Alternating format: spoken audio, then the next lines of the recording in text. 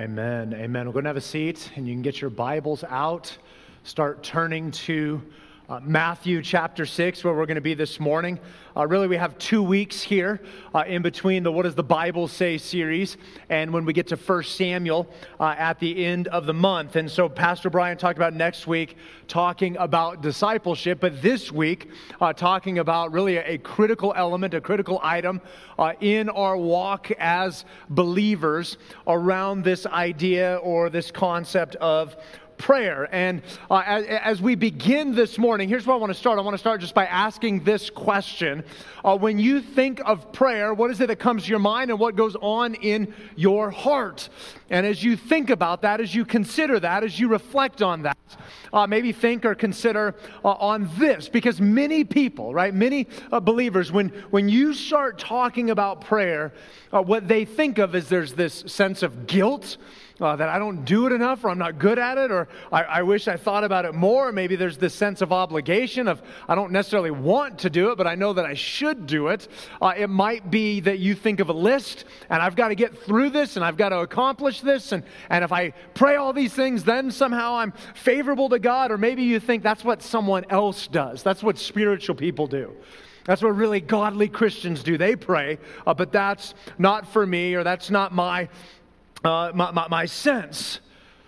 Most people, quite devastatingly I might add, when they think of prayer, they don't think of something that's pleasing. They don't think of something that's a privilege. They don't think of something that is a delight, both to God and to themselves. And yet true prayer is just that, loved ones. It's pleasing. And what if you and I as believers could think about prayer no longer as an obligation, but we could think about it as an opportunity? What if we no longer thought about prayer as this chore that we had to do, but a choice that we excitedly made because we got to be with the Lord? What if we no longer viewed prayer as this cold, dry exercise, but this life-giving worship encounter between us and the Lord? Because that, loved one, is what is afforded to us constantly in Christ, and yet rarely experienced by believers in the American church today. And so as we come to Matthew chapter 6, here's what we're going to see God's word revealing to us. It's this, that prayer is our pursuit of communing with God in worship to Him and petition of Him. Let me say that again. Prayer is our pursuit of communing with God in worship to Him and petition of Him. And so I'm going to read from verses 5 through 13 of Matthew 6. I'd be encouraging you to follow along. Loved ones, this is God's word to you and I here today. It says this, "And when you pray, you must not be like the hypocrites, for they love to stand and pray in the synagogues and at the street corners, that they may be seen by others. Truly, I say to you, they have received their reward. But when you pray, go into your room and shut the door and pray to your Father who's in secret, and your Father who sees in secret will reward you. And when you pray, do not heap up empty phrases as the Gentiles do, for they think that they'll be heard for their many words. Do not be like them, for your Father knows what you need before you ask Him. Pray then like this." And Jesus is saying, here's the model, here's the template, here's the framework by which to approach the Lord in prayer. And the Lord's Prayer, which is this: "Our Father in heaven, hallowed be your name. Your kingdom come, your will be done on earth as it is in heaven. Give us this day our daily bread. And forgive us our debts as we have also forgiven our debtors. And lead us not into temptation, but deliver us from evil." Loved ones, this is the word of the Lord for us. Amen? Amen. Let's go to the Lord in prayer and ask Him to have His way amongst us. Gracious and good Heavenly Father, we thank You for this day. God, we thank You for the privilege to come and to gather together, to worship You in song, to worship You by sitting under the Word, in fellowship, in service, in giving, in prayer, all these different ways that we get to come and worship. But God, I thank You for the distinct element that's in front of us this morning, and the distinct way that we worship You in and through prayer. And so God, I pray this morning You would teach us. God, we pray You'd open our eyes to see and our ears to hear. God, that You'd give us greater understanding of prayer, that You'd help us to see really the rich and robust opportunity and joy and privilege that is ours in and through prayer. And then, God, I pray that you would be helping us, enabling us, guiding us to grow as men and women in prayer. And God, as always, we want to pray for another church in the area. And this morning we're praying for Desert Springs and for Ryan Kelly. And we thank you for that body of believers. God, we pray that you would make them a praying church in the same way that we endeavor and long to be a praying church. And so, Holy Spirit, come have your way. Come do the work that only you can do in and amongst your people now. We pray this in the matchless name of our Lord and Savior, Jesus Christ. Amen. All right, title of the message this morning is Pleasing Prayer.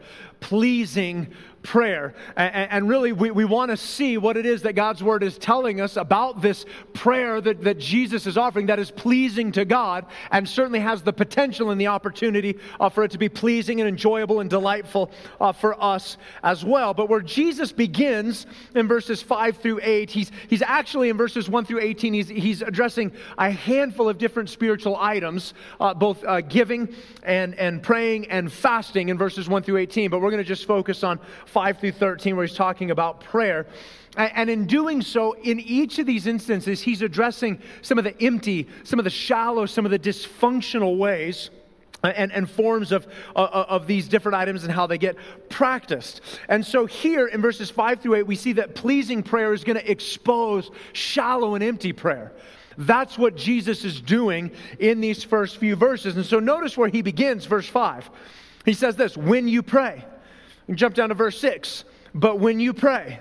Verse 7. And when you pray. See, one of the things that Jesus makes very clear is that for the followers of God, there is an expectation that you and I are people of prayer.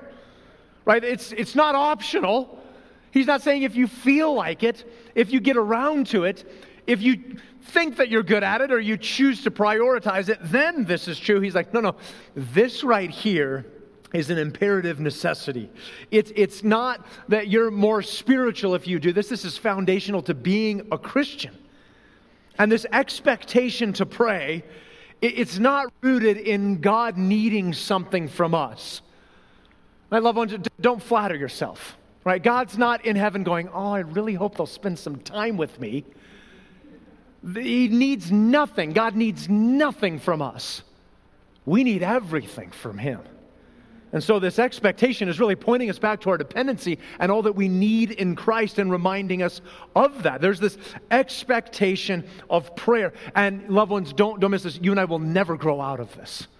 If anything, we will grow deeper in this. No one gets to a point where I don't need to pray anymore. You just get to a point where you realize that you actually need more and more prayer. Arguably, the most shallow, most empty form of prayer is prayerlessness. So listen, if you're shirking prayer isn't something that is a regular rhythm and routine in your life, you are, by definition, a prayerless individual. Now here's what you have to understand, what you're actually saying in your prayerlessness. You are declaring yourself as being independent from God.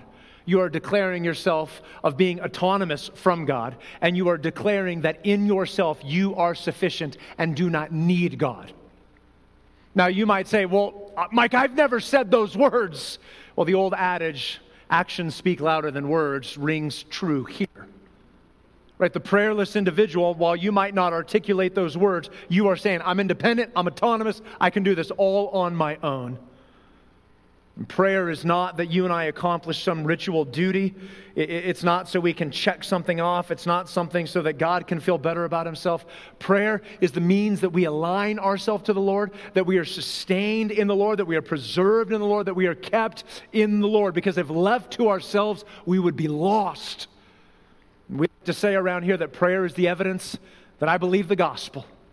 Right? Prayer proves that I realize that I'm needy. Prayer proves that I realize I can't rescue and save myself. Prayer proves that I know that I need God because I cannot do whatever it is that I'm asking or petitioning or bringing to the Lord. And so there is an expectation of prayer. God help us that we would not be prayerless people. Secondly, look at verse 5 and 6. Notice two specific dysfunctions here in these next four verses that Jesus highlights, really getting at the motivation of some of these items. First of all, this, that we're to pray to praise God, not to be praised by others. So Jesus says this, when you pray, You must not be like the hypocrites, for they love to stand and pray in the synagogues and at the street corners that they may be seen by others. Truly I say to you, they've received their reward. Jesus is saying, listen, these people, they want you to notice their spirituality. And that's not what I'm interested in. Verse 6, but when you pray, go into your room and shut the door and pray to your Father who's in secret, and your Father who sees in secret will reward you, right? And so Jesus is saying these hypocrites are praying to be praised. They're praying to be noticed. They're not praying to worship the Lord. They're not praying to make much of Him. They're praying so that you would notice how spiritual and eloquent they are. You ever seen this in someone else? Maybe been guilty of this yourself? You get in a group of people, and right, someone starts to pray, and it's like, they're definitely not talking to God. They are more interested in impressing the people around them, which is why Jesus rightly refers to these individuals as hypocrites, right? They're pretending, they're acting, they're fake, because prayer that focuses on self is always hypocritical. And so the antidote to this, as Jesus says in verse 6, is to go into your room. Now don't read that as some kind of statement against corporate prayer.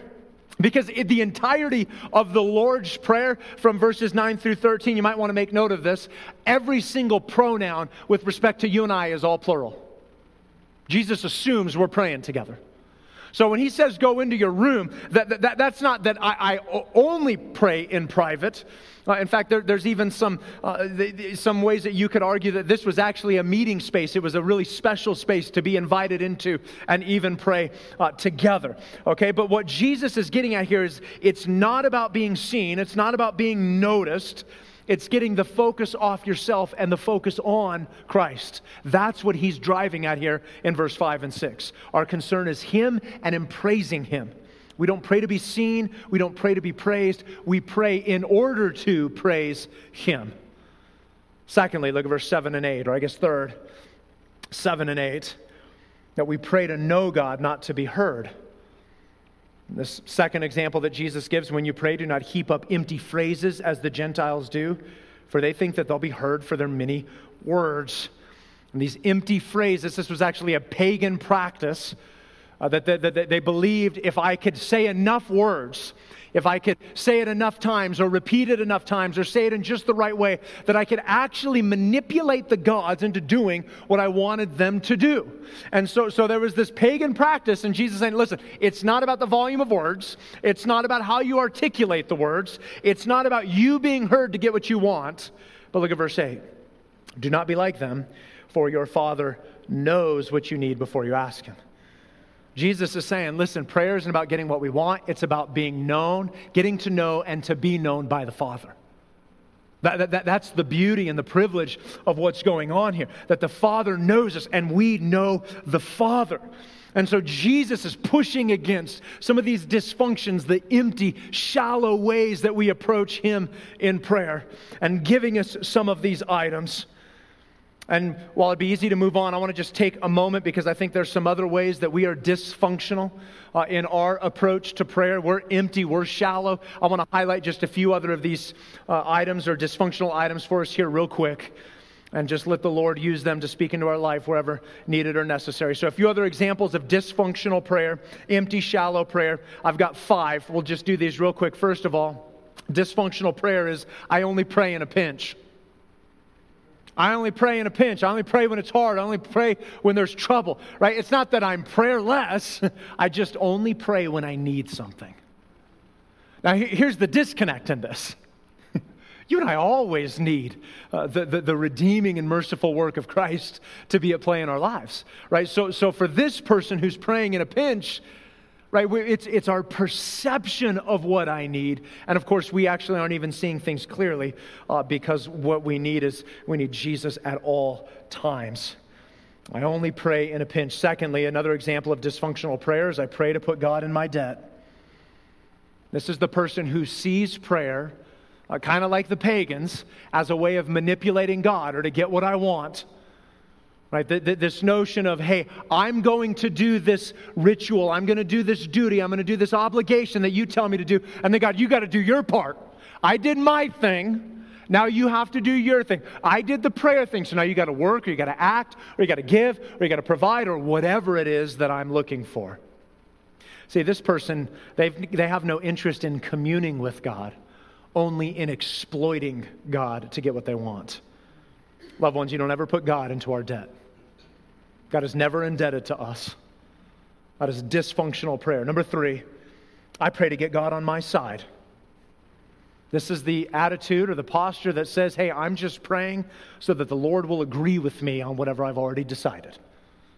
Right? That I go to the Lord and I'm just saying, hey, here's what I'm doing. I would like you to agree or come with me in this. I mean, who do we think we are? Hey, God, I just want to give you a little bit of clarity and understanding on what's going on here, right? I mean, that's preposterous. And yet, if we're honest, we do this, right? We do this stuff. I pray to put God on my side. Number 4, I pray to prove my spirituality.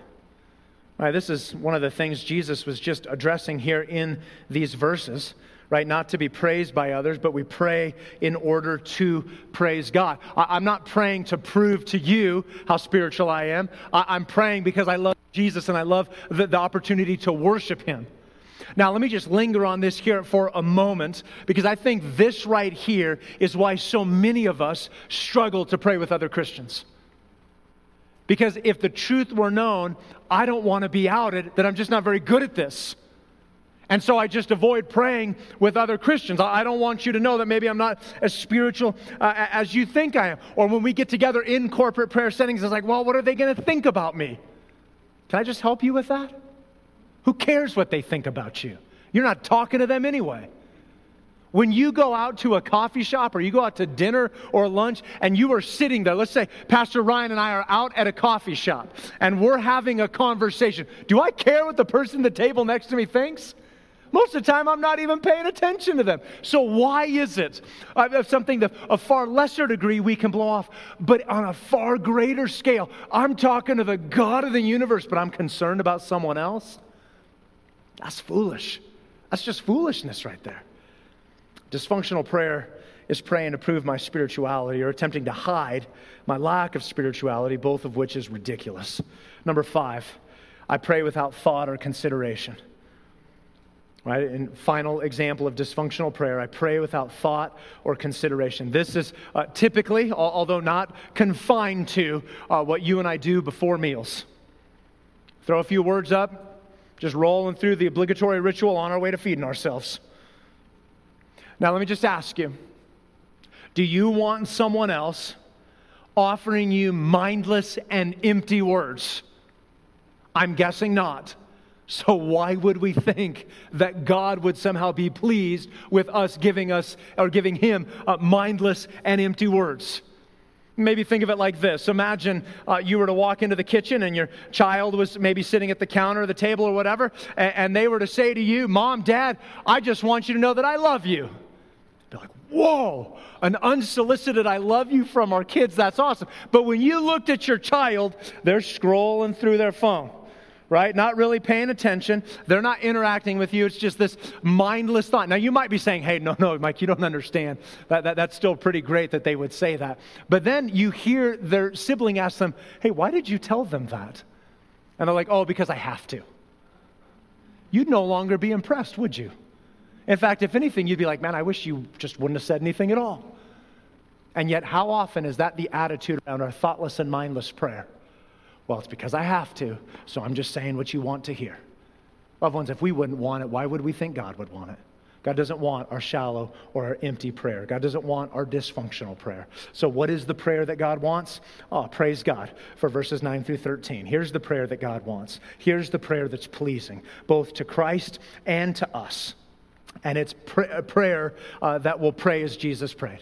A pleasing prayer is going to pray in the manner, in the way that Jesus prays. And so starting in verse 9, Jesus says, pray then like this. And what he's saying to the disciples here is he's saying, along these lines, in this manner, this is how I want you to pray. And it's not that we just repeat this prayer, right? This isn't some ritual. We don't want to do the very thing that Jesus just cautioned us against, where we're just mindless mindlessly repeating this. It's meant to be a template to help us understand how we come to the Lord in prayer. And as we look at the prayer itself, it's very simple.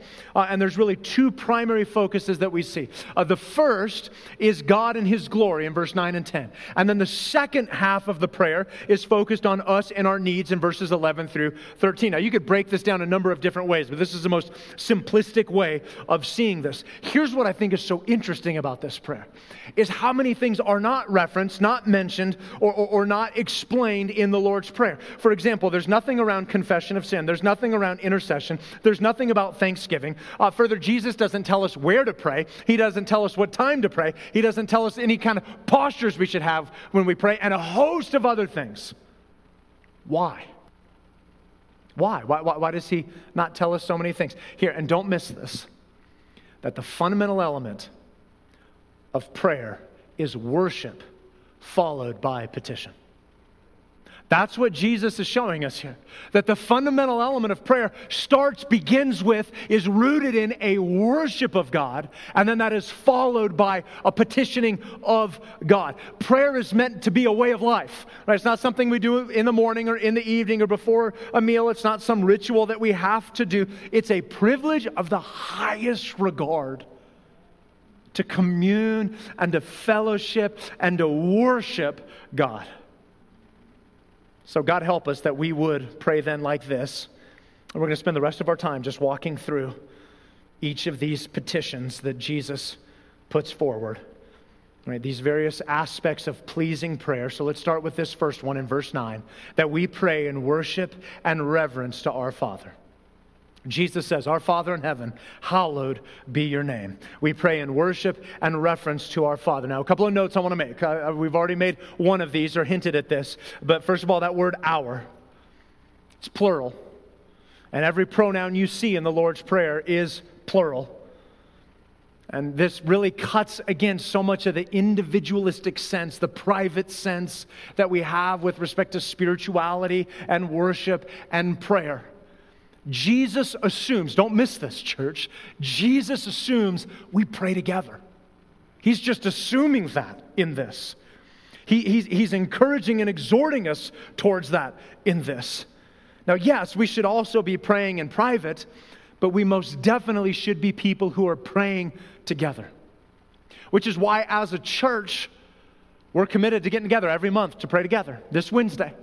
Corporate prayer right here in this room. Now, there's a host of other ways that we want to be praying together, sometimes physically together, other times in various spaces. But corporate prayer, once a month, this notion of being able to pray together. I could say all kinds of things. I'll let the Word and what it wants to do drive down how you need to respond to that. So we see this word "our," but I want to look at this next word for a moment as well. Father. Our Father. I think we take that term for granted. Right? We take this for granted. Consider, church, why is it that you and I get to call God Father? Why do we get to call Him Father? Right? Yeah, He's our Father in His creation of us, but He is also Father because of His redemption and adoption of us. Right? That the Father has drawn us into His family. He has taken people that are not His people. That's what Hosea says, and makes them my people. That's the beauty of adoption. Yesterday we celebrated Eliana's 3rd birthday. There is nothing genetically that connects her to the other 6 McDonald's in our home. That girl is as McDonald as any McDonald as you'll ever meet. Right? She's one of us. Why? Because she's been drawn into and is a part of our family and forever will be a part of our family. This is what God does for us. And it's why we get to call Him Father.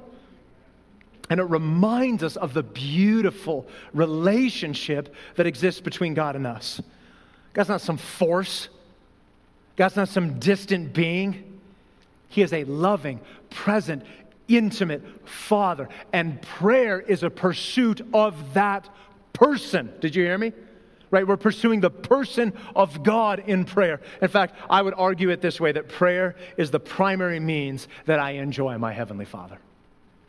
Prayer is the primary means by which I enjoy my Heavenly Father. Do you have someone in your life, whether it be maybe a sibling or a family member? I hope your spouse would be one of these people, but someone that whenever you're given the chance to be with them, you are taking it. Right? You don't have to be coaxed into it. You don't have to be convinced that you should spend time with this person. I mean, there's a few people in my life that you would never have to ask me twice. If given the opportunity, it's like, man, I'm in. I am doing that. Now, compare that person to the Lord. I don't know who that person is, but I can definitively tell you that person is lame in comparison to the Lord, right? Because we're all lame in comparison to the Lord. So why is it that we don't take that same posture with our great and gracious Heavenly Father? Right? Doesn't that seem a little bit backwards? It just seems backwards. And yet God is our Father. One other note on fathers here while we're talking about fathers, because I think this is important here. Loved ones, don't conflate the shortcomings of your earthly father with the character and the nature of your Heavenly Father. You tracking with me on this? God is not your earthly dad, and your earthly dad is not God. One of the greatest fears and anxieties in my life are the ways that I fail to represent God the Father to my kids. And so praise God, right? Praise God that He's not like us as fathers or our fathers. He is distinct from that. Now, Dad, that's not an excuse for you to be lame at your job. No, you need to do a good job. But we praise God that at the end of the day, He's just not us. So what is it that we do with this Father? Let's get into this. We pray in worship and reverence to our Father, and that's what Jesus tells us. We're to hallow His name. Now, hallow, that's not a word that we use often in modern vernacular. Anyone drop that in some comment this week? Didn't think so, right? Like, that's just not something like, oh yeah, I was at the store hallowing this. No, we don't use that word. Okay, so what does it mean? It means to honor, to revere, to worship. And then we're told to hallow the name of God. Now, the name, in our day and age, it's a title or a designation that helps us to distinguish between one another. It's why you call me Mike versus Andrew or Ryan or Wayne. Like, we know we're talking about different people. But in Jesus' day, the name represented the totality of who the person was. So wrapped up in the name was the character and the nature and the being of that individual. So when it says, hallowed be the name of God, we are worshiping the totality of who God is. So when we pray, listen carefully, when we pray, we are seeking the face of God before we're ever seeking the hand of God. We're seeking the person of God before I'm ever seeking the provision of God. And if all you ever did in your prayer was worship God, question, have you lost anything? No way. In fact, you could probably argue that you've gained everything. And so our prayer should be characterized by worship. But far too often, our approach to our prayer life is similar to how we would approach a vending machine. I put something in, and then I expect something to get spit back out. Right? So prayer, I put in some words. Now, God, I expect you to do something. No. Listen, you and I are approaching the one that is worthy of incessant praise. And so God, help us that we would be people who would worship the Lord. One of the greatest gifts that God gives to us is the ability to worship Him. And so here's what we're going to do. As we move through each of these things, we're going to just take a moment to be able to practice. We're just going to practice right here, not long on each of these, but I'm going to give you a little time and space. And so you can lean over to the person sitting next to you, or if you want to be silent, you can be silent. That's fine. And if you're sitting by yourself, you don't have to be silent. You can pray out loud. That's okay. Okay, but we're just going to practice this. God, I worship you because you are or because you have, or if you want to use biblical language, God, I hallow you because you are or because you have. You understand? All right, just begin to do it. Why is it that you would worship God? What is it about Him that is worthy of worship?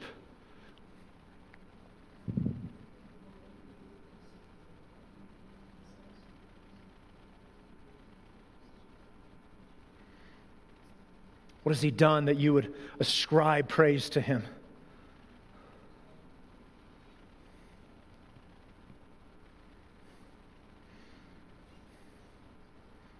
God, we worship you because you're holy, because you're righteous, because you're fair, because you're just, because you're compassionate, because you're good, because you're gracious, right? And on we go. And hopefully you're even a little bit frustrated, like, Mike, stop talking, I'm not done. right? And that you just more and more and more that starts to well up inside of us.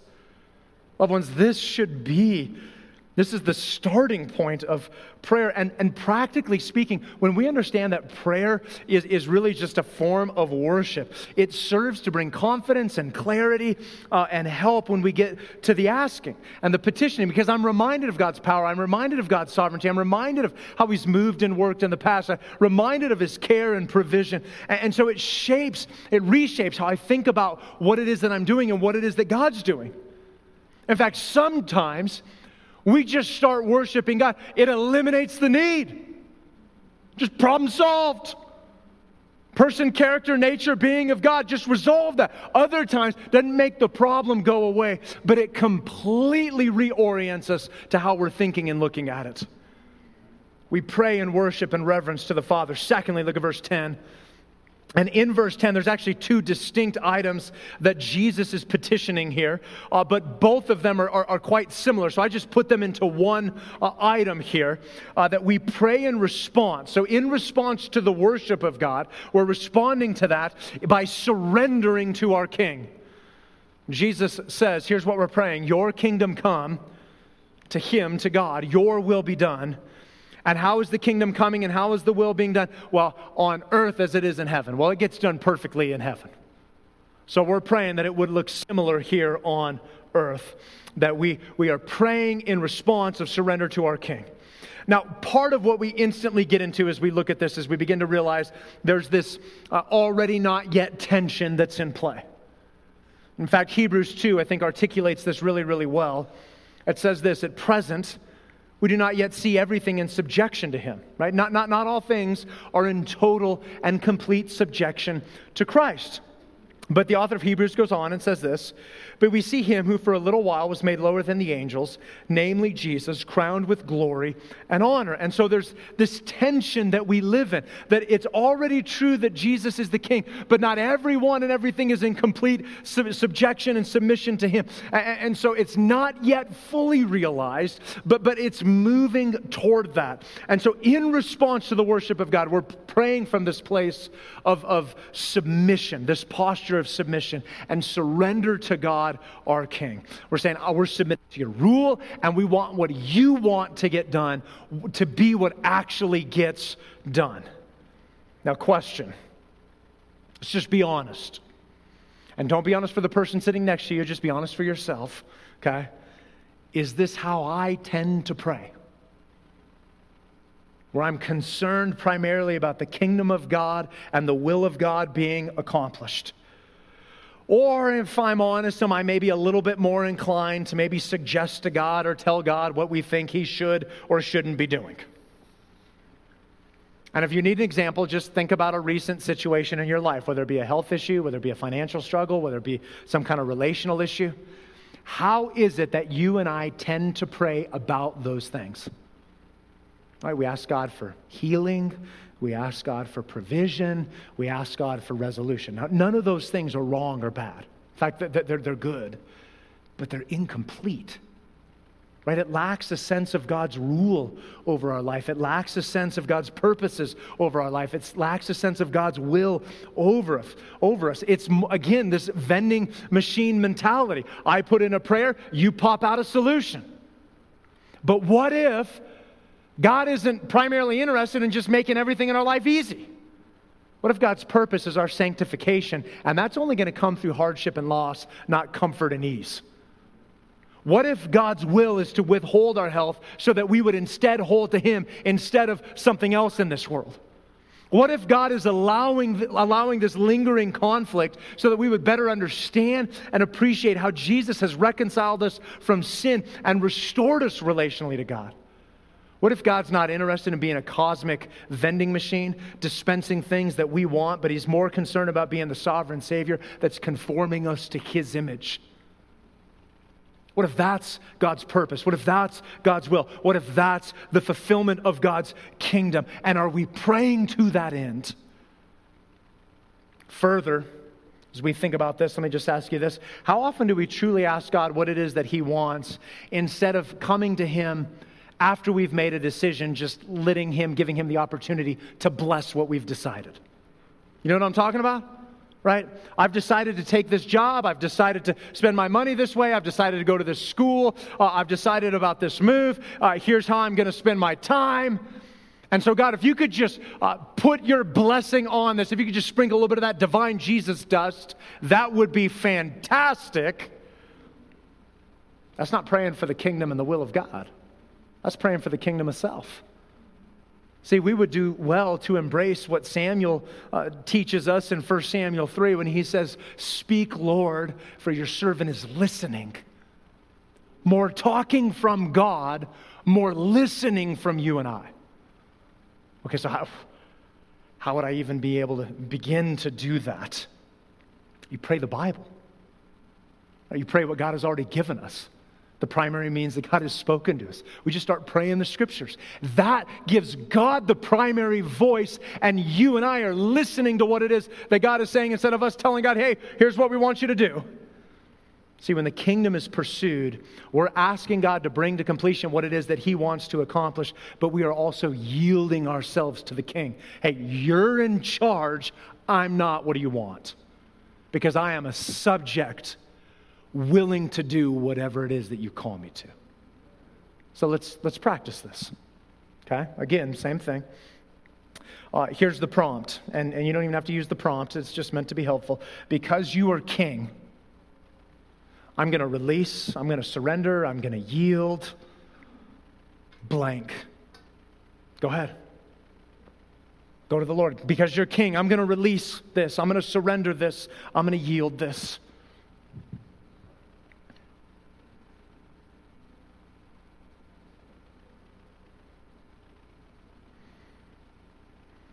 Maybe you need to ask God what He would want, not what you want to do.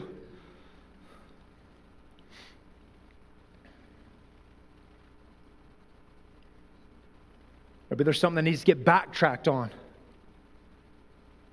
God, is this your kingdom and is this your will?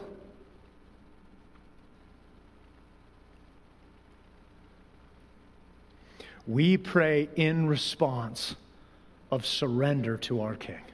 Oh, God, help us. That's how that would be how we would pray. All right, moving on. Verse 11, 12, and 13, now focusing on us and our needs. And so let's get into these here for just a moment. First of all, verse 11, that we pray asking God for our daily bread. Right? He says this in verse 11, give us this day our daily bread. Now, daily bread is meant to evoke the imagery of manna. And people will often ask, well, is that like a spiritual thing or is that more like a physical thing? And the answer is yes. It's both. All right? But this right here, I think what we're at right here is the issue for so many American Christians. Because, loved ones, this is where you and I tend to start when it comes to our prayer life. And I think we can agree on the heels of what we've seen in verses 9 and 10, how that reshapes, how that reorients, how that refocuses how it is that we go before the Lord, right? I'm worshiping and I'm surrendering and I'm yielding. So by the time I'm even getting to where I'm asking God about things, God's already given me a different lens and perspective by which to see a lot of those things. But this right here, because I start with God, give me, instead of God, you are. This is why for so many of us, prayer feels so cold, so distant, so impersonal. Because listen to me, it is. It is cold. It is distant. It is impersonal. And we've made it that way. Because we divorced the petition from the relationship. We're the ones that have said, I'm not really interested in the face, just want the hand. Don't necessarily need the person, just want the provision. So of course there's a relational disconnect here. We've removed it from the context of relationship. Think of it like this. Imagine you had an acquaintance come to you. And they had a large request. Hey, I need to borrow a large sum of money. I need your help for multiple days. I need you to give up a significant amount of your time. Now imagine in that same scenario, you have someone that you dearly love, a son or a daughter, a mother or a father, a sibling, a close friend, and they come and they ask you for the exact same thing, the exact same amount of money, the exact same amount of time, whatever it is. It's the exact same request, but you and I won't think about it the same, will we? Because it's seen through the context and the lens of the relationship. The relationship influences and gives perspective on how we look at this. And it's no different with the Lord. See, Jesus is saying here that we are to make petitions of God, but they're to come rooted in a relationship, right? In this worship, in this surrender, in this abiding. It's a deeply relational dynamic. The asking isn't wrong. In fact, the asking is right, but it comes within the context and the confines of communion and relationship with the Lord. And so as we look at this, make note also of this, that when we come to the Lord asking, we are declaring to God that we are needy, right? Prayer is my declaration that I have a need and I am incapable or unable to meet said need. And coming to a place where you realize your own inadequacy, you are confronted with your insufficiency, is one of the greatest gifts that God can give to you, because it drives you right back to Him. See, how do we tend to treat hardship or difficulty or insufficiency or inadequacy? It's something that we tend to avoid. Yet let me ask you this: when does your prayer life tend to be strongest? When your life is the hardest, when you're most desperate. And so what happens is, in that moment, confronted with our neediness, we're pushed back to this place of trusting in Jesus. And so now I'm holding fast to Him, I'm depending on Him, I'm trusting in Him. And so what reveals the inadequacy is actually a gift, not a curse. Spurgeon said it so well when he said this. He says, "I've learned to kiss the wave that throws me upon the rock of ages." See, loved ones, you and I would do well to see items in our life and the value that we place on them for how they drive us to the Lord or how they push us away from the Lord. See, it's often what you and I like or prefer, things like recreation or entertainment or prosperity, that actually push us from God, and it's what we wouldn't choose, right? Struggle, hardship, and lack that will push us toward God. And so when we think about daily bread, you got to understand, most people in Jesus' day, they had zero financial margin. So if you didn't work today, you didn't eat tomorrow. Now, you and I we're not as confronted or as keenly aware, at least not typically, of that physical reality. But that element, that daily need is true for all of us spiritually. So just because you and I have weekly bread or monthly bread, or some of you are like, I could live for 4 years if I didn't go to the store for the next 4 years. Great. Okay, you're inoculated to this truth, and most of us are. But we can't be inoculated to it spiritually. And so let's just practice this. Asking God for our daily bread. God, would you provide? God, would you grant? God, would you allow? God, would you enable? Blank. Just take a moment and go to the Lord. And in the context of relationship, ask Him to meet your needs. Go ahead.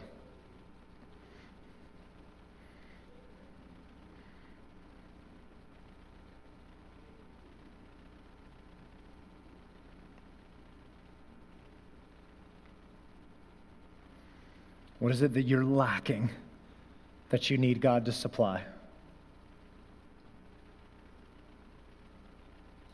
What is it that's absent that you so desperately need for Him to give to you?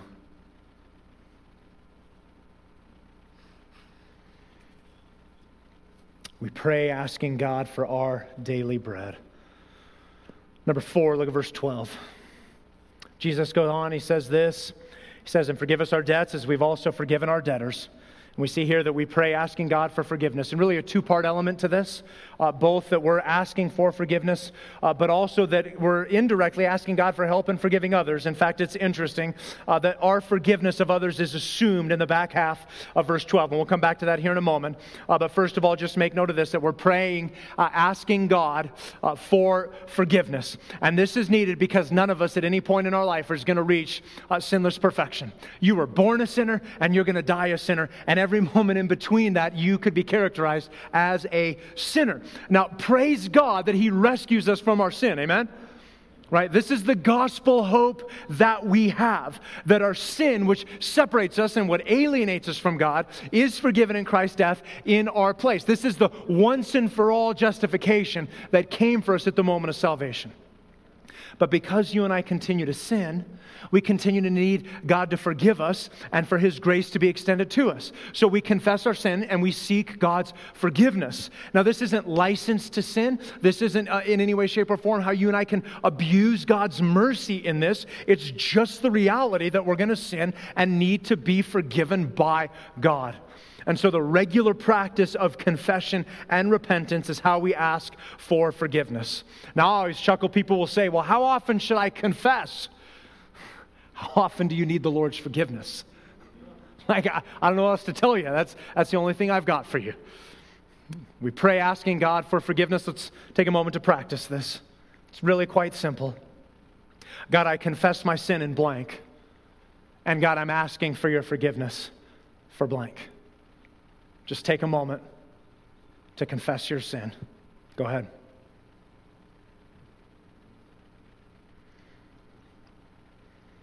Ask the Lord to reveal if there be any wicked way in you.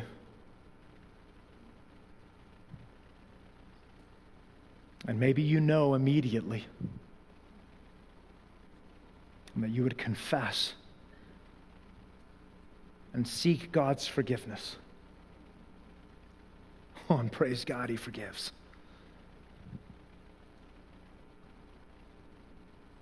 That you would acknowledge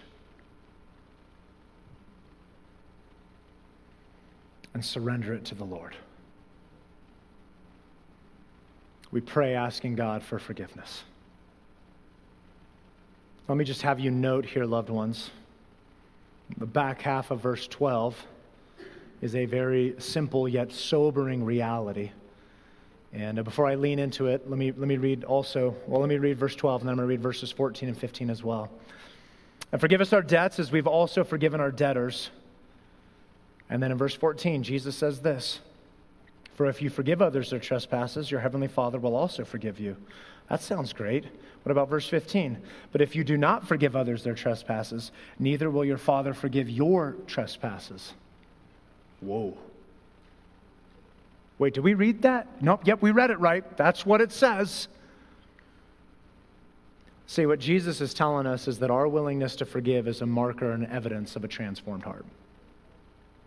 See, what Jesus is saying is that the true believer understands the magnitude of what we've been forgiven in Christ, so we then extend that same forgiveness to those who have sinned against us. The Puritan Thomas Manton said it like this. He says, there is none so tender to others as they which have received mercy themselves, for they know how gently God has dealt with them. And of course, by implication, how gently we should be dealing with those who have sinned against us. We pray asking God for forgiveness. Finally, this, verse 13. We pray asking God to make us ready. Now, these other two items in verse 11 and 12, they were present and past tense. This one here is future tense.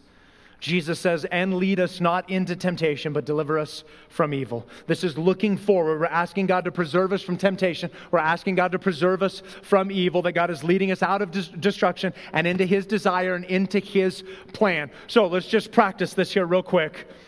God, would you lead me in? God, would you deliver me from? Go ahead.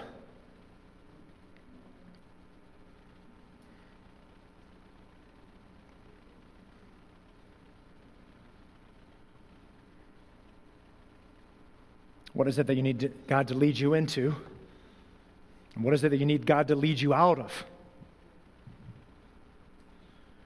Where do you need to be delivered? What evil do you need Jesus to intervene on your behalf for? We pray asking God to make us ready. Oh, God, help us that all of this would be true of us. And as we close, I want to do so just by having us consider, ponder, reflect here for just a moment, a few questions that we just let the Spirit do work within each of us. Right? Just trust that the Spirit's doing what the Spirit wants to do in our lives. We're not worried about the person sitting next to us or in front of us or behind us. We're worried about what God's speaking to us. So a few questions here as we close. First of all, this. What changes are needed in how you approach the Lord in prayer? And just what needs to change? What's out of alignment? Where's there maybe a misplaced emphasis or focus? Is there something that's lacking or absent? Just what needs to change? Number 2, will you pray as a form of worship, not simply request? Will you seek His face before you ever seek His hand? Will you seek His person before you ever seek His provision? Honestly, loved ones, if you get nothing else, God help us that we would understand prayer as a form of worship. And will you be satisfied in Him irrespective of what He does or doesn't do? Number 3, are there dysfunctional elements of prayer in your prayer life that you need to address? As we talked about early on, the different things that Jesus got into. Are we seeking approval from others? Are we attempting to manipulate God in our prayer? Are we only praying in a pinch? Or is there this thoughtless, mindless sense of prayer going on in us? What is it? They're just dysfunctional elements that God needs to address. And finally this. And this will feel like a little bit of a shift, but I think on the heels of verse 12, this is crucial. Are you hindered from seeking forgiveness because you have yet to extend forgiveness to anyone on anything? Is that there's some roadblock? Is there some boulder on the pathway that's hindering you from moving forward because you're withholding forgiveness to someone else? I'll just tell you right now, this will absolutely torpedo a prayer life. Is there any unforgiveness in you that you must address? Any bitterness, any malice, any hatred, any disdain, any spite, any resentment, any of that you're holding on to? Prayer is our pursuit of communing with God and worship to Him and petition of Him. It is a remarkable privilege and an incredible opportunity, and we would do well to take advantage of it. Let us pray. Oh, gracious and good Heavenly Father, we thank you, Lord, for this gift right here, for the gift of prayer, for the freedom that we find in you. God, for the ability to come to you in worship, in submission, in surrender, our great and glorious God, that you don't hold us at bay, that you don't keep us at arm's length, but as a loving Father, you call us in, you draw us in, and enable us to make much of you. So, Father, we pray you'd help us. God, help us. Help us as we pray. Help us to think rightly about prayer. God, help us to see it as something that is pleasing to you and pleasing for us, that there is opportunity and delight and joy and satisfaction in this. Not some cold, dead, lifeless ritual, not some obligatory thing that I've got to slog my way through. Oh, but the riches and the joy of getting to come to you, and to pursue you, and to worship you. The fullness and the fruit that comes from that. Oh, God, help us, God, help us, God, help us. We pray this in your name. Amen. Amen. Please stand. Let's worship our God as we close the service. Praise God from whom all blessings flow. Praise Him, all creatures here below. Praise Him above, ye heavenly hosts. Praise Father, Son, and Holy Ghost. Praise God, the uncreated One, who sent His Son to die for us. Defeated death, He took our sin. Our praise for Him will never end. Praise God and let His kingdom reign on earth just like like in heaven. His Spirit with us, three in one. Praise God the Father, Spirit, Son. Amen, amen, amen. Loved ones, you have the privilege of communing and fellowshipping with the sovereign God of the universe. Only a fool passes on that. Only a fool passes on that. I don't say that to guilt you. I don't say that in any sense of what's wrong with you. I'm just saying, church, wake up. We gotta wake up. We're passing on one of the greatest privileges ever afforded to us for what? Netflix? Or a game? Or a book? Oh, God help us. God help us that we would be people of prayer. Let me pray for us. God, we pray. And God, we pray in the freedom and the grace that you offer to us. God, we do pray that you would forgive us. Forgive us for ways that we choose trivial things over you. Forgive us for ways that we choose entertainment or recreation in spite of our great and glorious God. And God, you've given us those good things to enjoy, and it's not that they're wrong, but the constant pursuit of them over you is. So I pray, God, I just pray you would cause us to be a praying people. And that the motivation for that would be just the incredible satisfaction and delight that we find in you. That it actually would be entertaining and recreational. If I could say that without it being on the verge of sounding blasphemous, and yet to pray, what would be more enjoyable? What would be more satisfying? What would be more entertaining than that? So we just pray you'd make that true of us. Not out of guilt, not out of compulsion, but out of joy and opportunity.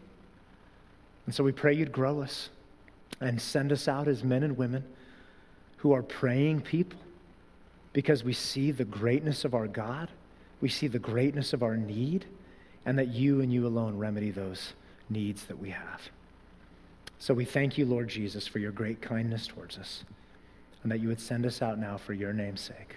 We pray this in the matchless name, in the holy name, in the righteous name, in the name that's above all other names, in the name of Jesus Christ. Amen. Faith Church, you are loved and you are sent. Have a great week.